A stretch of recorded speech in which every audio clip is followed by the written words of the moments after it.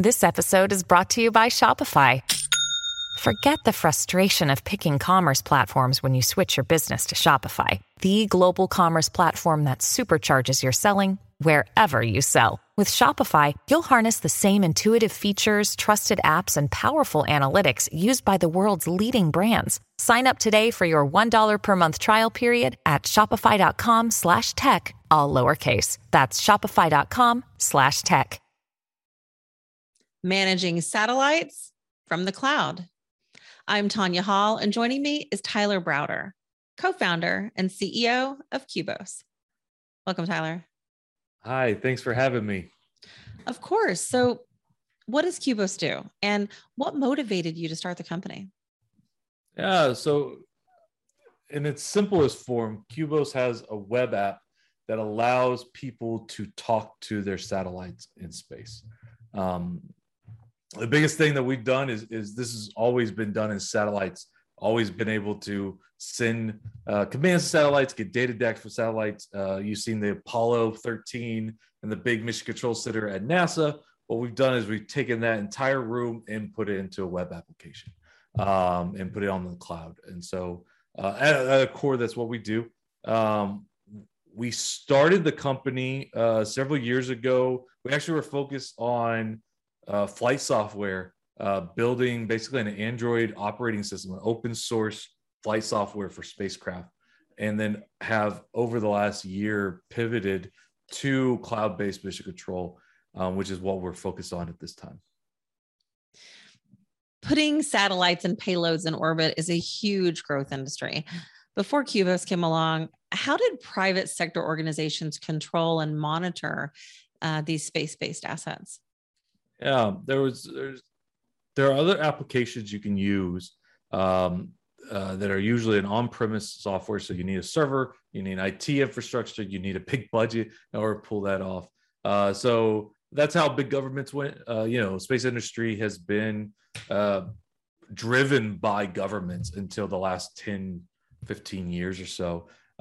So when a new wave of commercial companies came on, started launching lots of satellites, but small satellites, there was no option for them, right? So these big software that is on premise for government programs were designed for a single satellite, but there was no software designed for lots of satellites, a constellation of spacecraft. So a lot of those companies ended up building their own because they had to, not because they wanted to.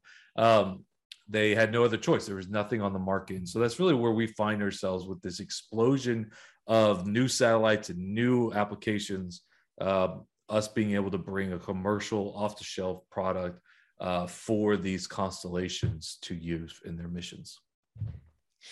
Qubos leverages the cloud, as you mentioned, to control a satellite's life cycle. So what are the characteristics and benefits to using the cloud to accomplish this?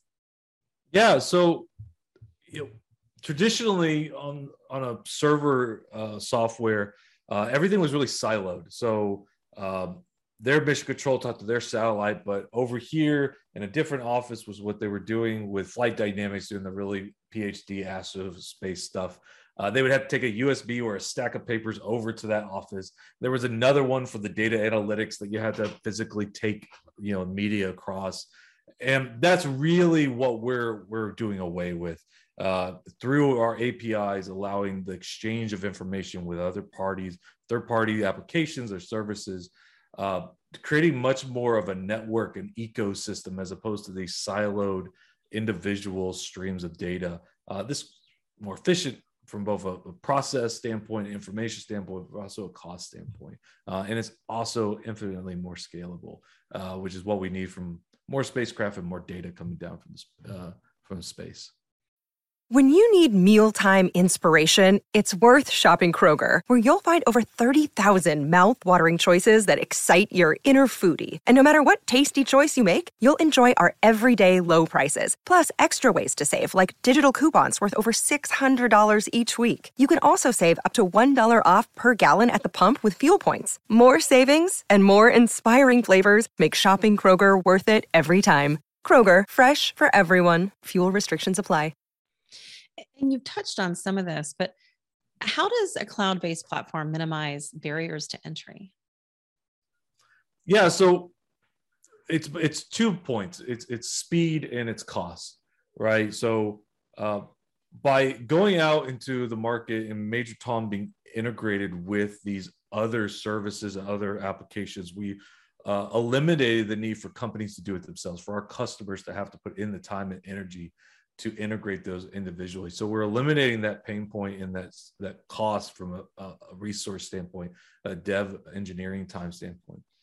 But also from a cost, instead of paying for the entire system to be custom built and bestowed to your mission and paying for that out the wazoo, we can spread out your costs through annual subscriptions and build you more of an out-of-a-box platform. And you mentioned Major Tom. That's the name of your platform, right? Yeah. I always miss that sometimes. Yeah. So our cloud-based mission control software is called Major Tom. So let's get to it. This is a big question people may have. What security risks come into play when you develop and manage space assets in the cloud, and how can they be addressed? Yeah, we chop up security in a couple different ways. Some are pretty standard. Two-factor authentication, everything encrypted. So that's one layer we do. The next layer is more geared toward, national security risk. So we fall under, some of our customers, fall under ITAR restrictions.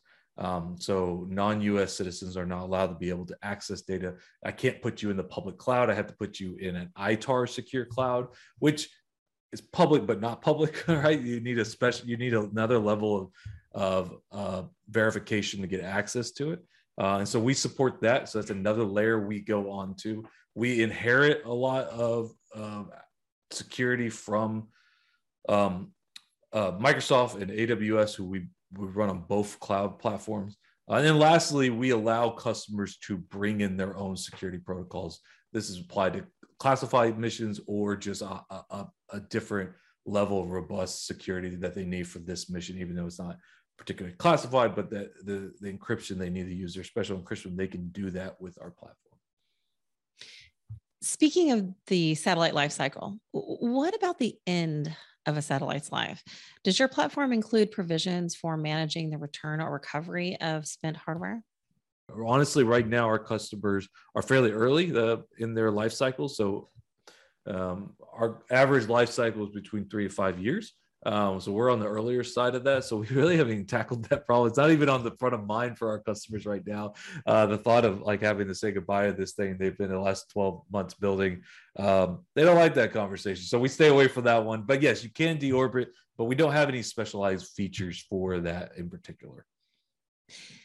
Qubos also hosts a podcast. So what is it called and where can we find it? You can find our podcast on Apple and Spotify or on our website at qubos.com. It's called Ground Control Checking In, where we really dive into the life of our people who built Mission Control, or customers, or just people in the industry who are looking at bringing the cloud to the space industry. Tyler Browder, co-founder and CEO of Qubos. Thanks again for joining us, Tyler. We'll follow your podcast. And if we want to follow you, what's the best way we can do that? Yeah, Twitter is probably the best place. It's the handle is Tyler_Browder. That's where I hang out. Thanks again, Tyler. Yeah, thank you. Of course. And find and subscribe to more of my interviews right here on all the major podcast platforms under the Tanya Hall Innovation Show or at tanyahall.net. Thanks for watching.